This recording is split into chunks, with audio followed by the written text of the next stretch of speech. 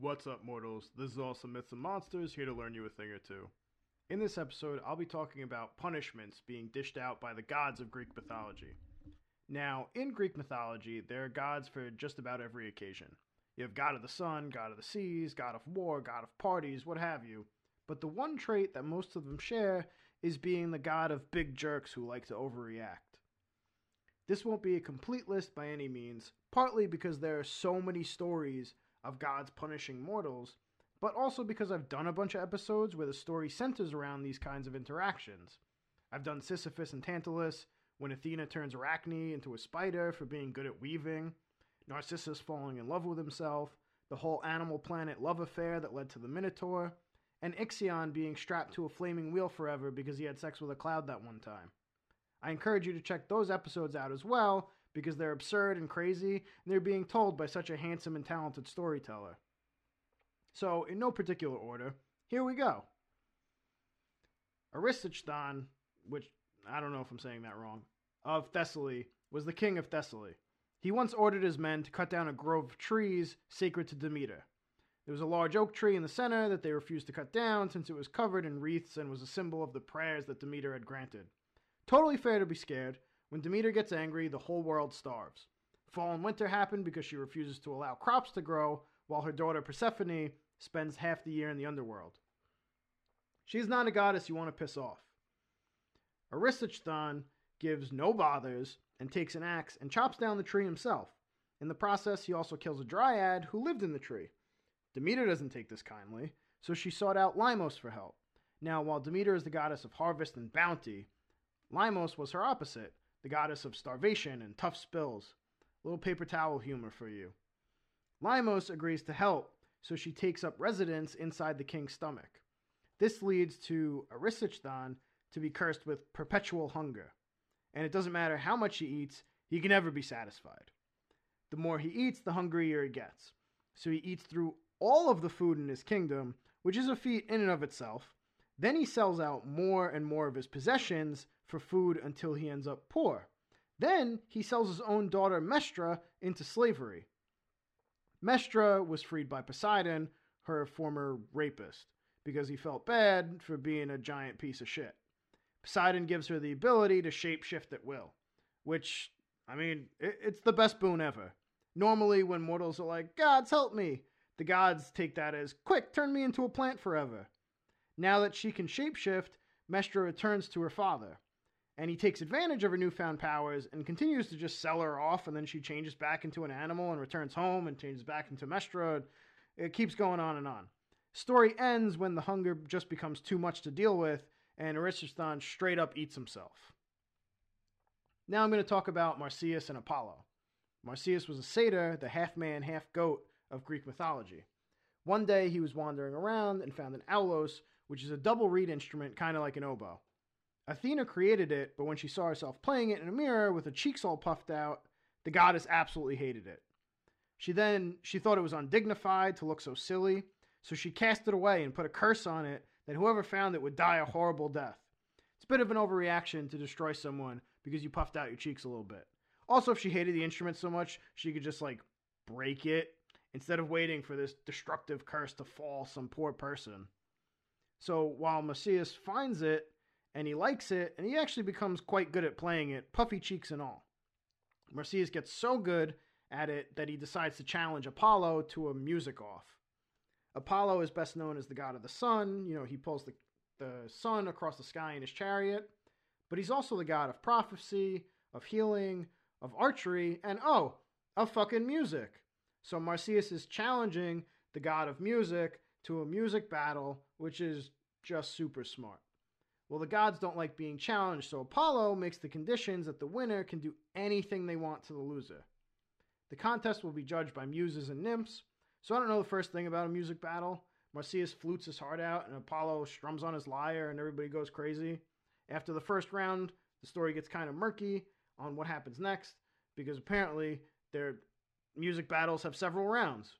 Some say that Apollo demands that the second round be played with their instruments upside down, which is tricky for a lyre, but impossible for a reed instrument.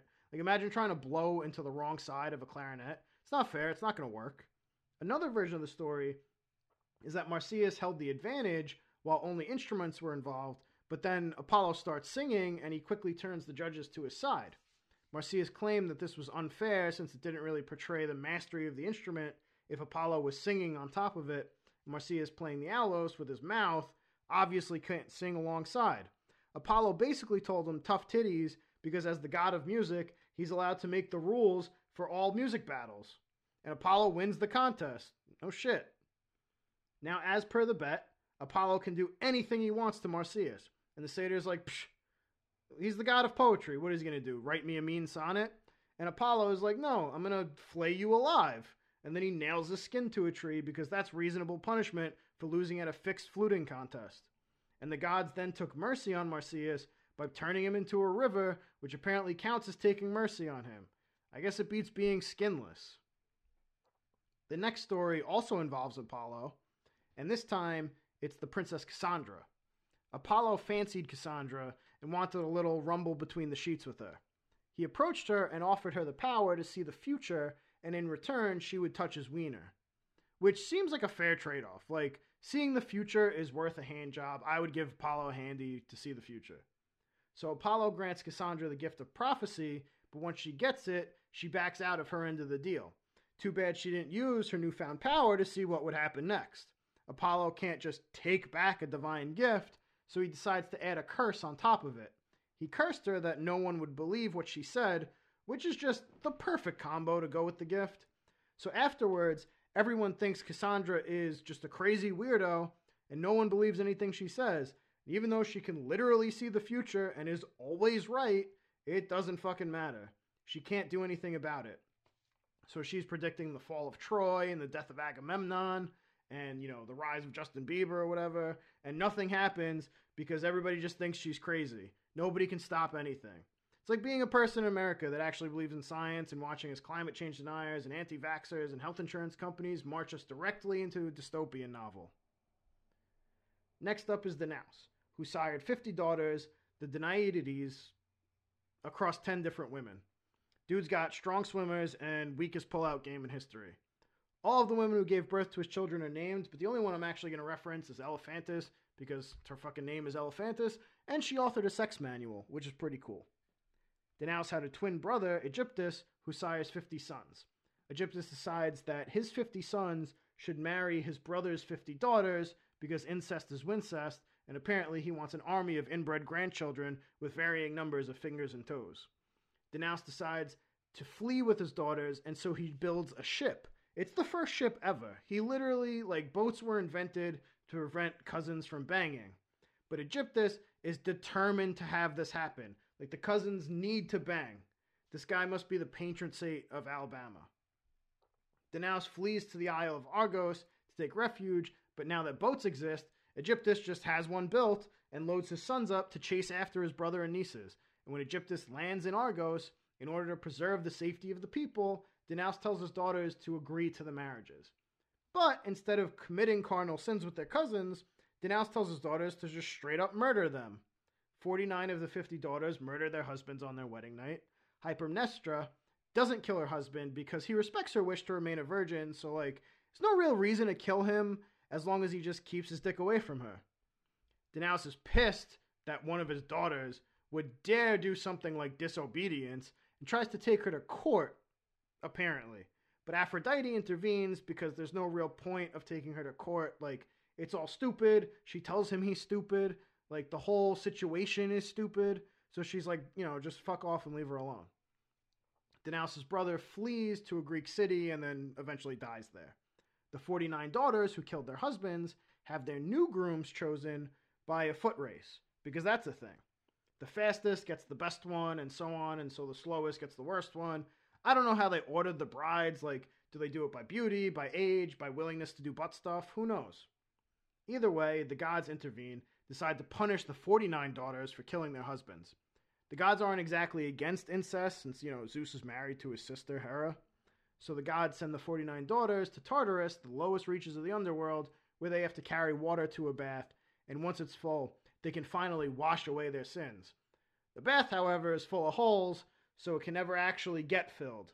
So they have to, futilely try to wash away their sins forever because they didn't want to have sex with their cousins. Next up, we have Lycurgus of Thrace, who was a king that tried to ban Dionysus from his kingdom. Which is just, he sounds like a huge buzzkill because, who doesn't want the god of wine and parties around every once in a while? So Lycurgus runs Dionysus and his followers out of his kingdom somehow because he could do that to a god, apparently.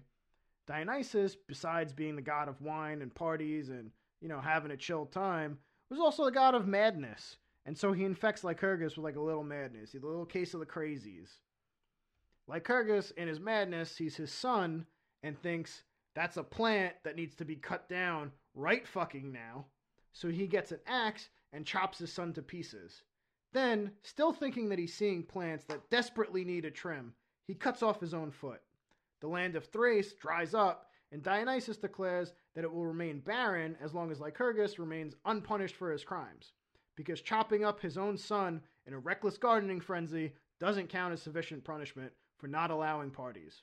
The people of Thrace, wanting food back, tie up their king and throw him to the man-eating horses that they have just hanging around. So everyone was very reasonable in this story. The next story is of Actaeon and Artemis. Actaeon was a Greek hero and hunter trained by the centaur Chiron, the mentor of heroes. Artemis is the goddess of the hunt and the twin sister of Apollo. Artemis prides herself on being a virginal goddess, and so when Actaeon happened upon her bathing in the woods, she took a big fucking offense to it. Now, I can understand if he's creepily climbing a tree to peep in a window, but when you're just naked in the middle of the woods, how can you blame someone for accidentally seeing you? When I walk around Times Square without pants on, I'm not yelling at people for looking at my junk. The police are yelling at me to put it away. Mostly out of jealousy, I assume. So Artemis decides that because Actaeon dared to be in the wrong place at the wrong time, that she would curse him forever. Artemis made it so that if he ever spoke again, he would be turned into a deer. Actaeon heard his hunting dogs coming and called out to them, which, he broke the curse fucking immediately. Just as was promised, when he spoke, he turned into a deer, while his pack of well-trained hunting dogs that were looking for deer come and find him as a deer, and then they ate him because he was a deer. The final story that I'm going to tell is about Niobe, the daughter of Tantalus, which, after your father was condemned to spend eternity in a pool that he couldn't drink from with a fruit tree just always out of reach, you're going to starve and dehydrate for eternity, maybe you shouldn't go around fucking with the gods. The people of Thebes assembled for the annual celebration of the Titan Leto and her two children, Apollo and Artemis. Here they are again. It was at this celebration that Niobe decided to get real mouthy about the Titan. She went on a rant about how dare all these people worship those that they never see instead of the fantastic woman standing right before them. After all, her father was invited to dine with the gods, the event that would lead to his downfall, but, forget that part. And her mother was a goddess. And also her husband Amphion was a son of Zeus, and he used to bone Hermes, which is also cool, I guess. It seems like all of her claims to fame have to do with her relationships to the gods, but for some reason she doesn't think the actual gods themselves are worthy of worship. Niobe then adds the cherry to her shitty idea sundae by saying that since she has 14 children, and Leto only has 2 children, she must be 7 times the mother the Titan is, because quantity over quality when it comes to motherhood. Leto doesn't take this lying down. She sends down her children, who, I remind you, are the god and goddess Apollo and Artemis, to slay the children of Niobe. Apollo kills the 7 sons, and Artemis kills the 7 daughters, because boys fight boys and girls fight girls, and that's just how it is. Then Leto is like, oh, what happened? I have 2 children, but you only have 0. So who is the best mother now? Because, apparently if you can give birth to gods, then you're the better mother because you have a divine downstairs. That's how we should measure motherhood, divinity of the vagina. Amphion sees his dead children and he kills himself. Niobe flees to Mount Sipylus, where she turns to stone but continues to cry even though she's stone. And Mount Sipylus does actually have a rock formation named the Weeping Rock, since rainwater seeps through the limestone and it looks like a woman's face that's crying, And it's been associated with Niobe since ancient times. So, like, proof, true story. That's it for the episode. These were just some of the totally reasonable punishments the gods fit to dish out upon the mortals. If you had godlike abilities to punish people, like, what would you do to them?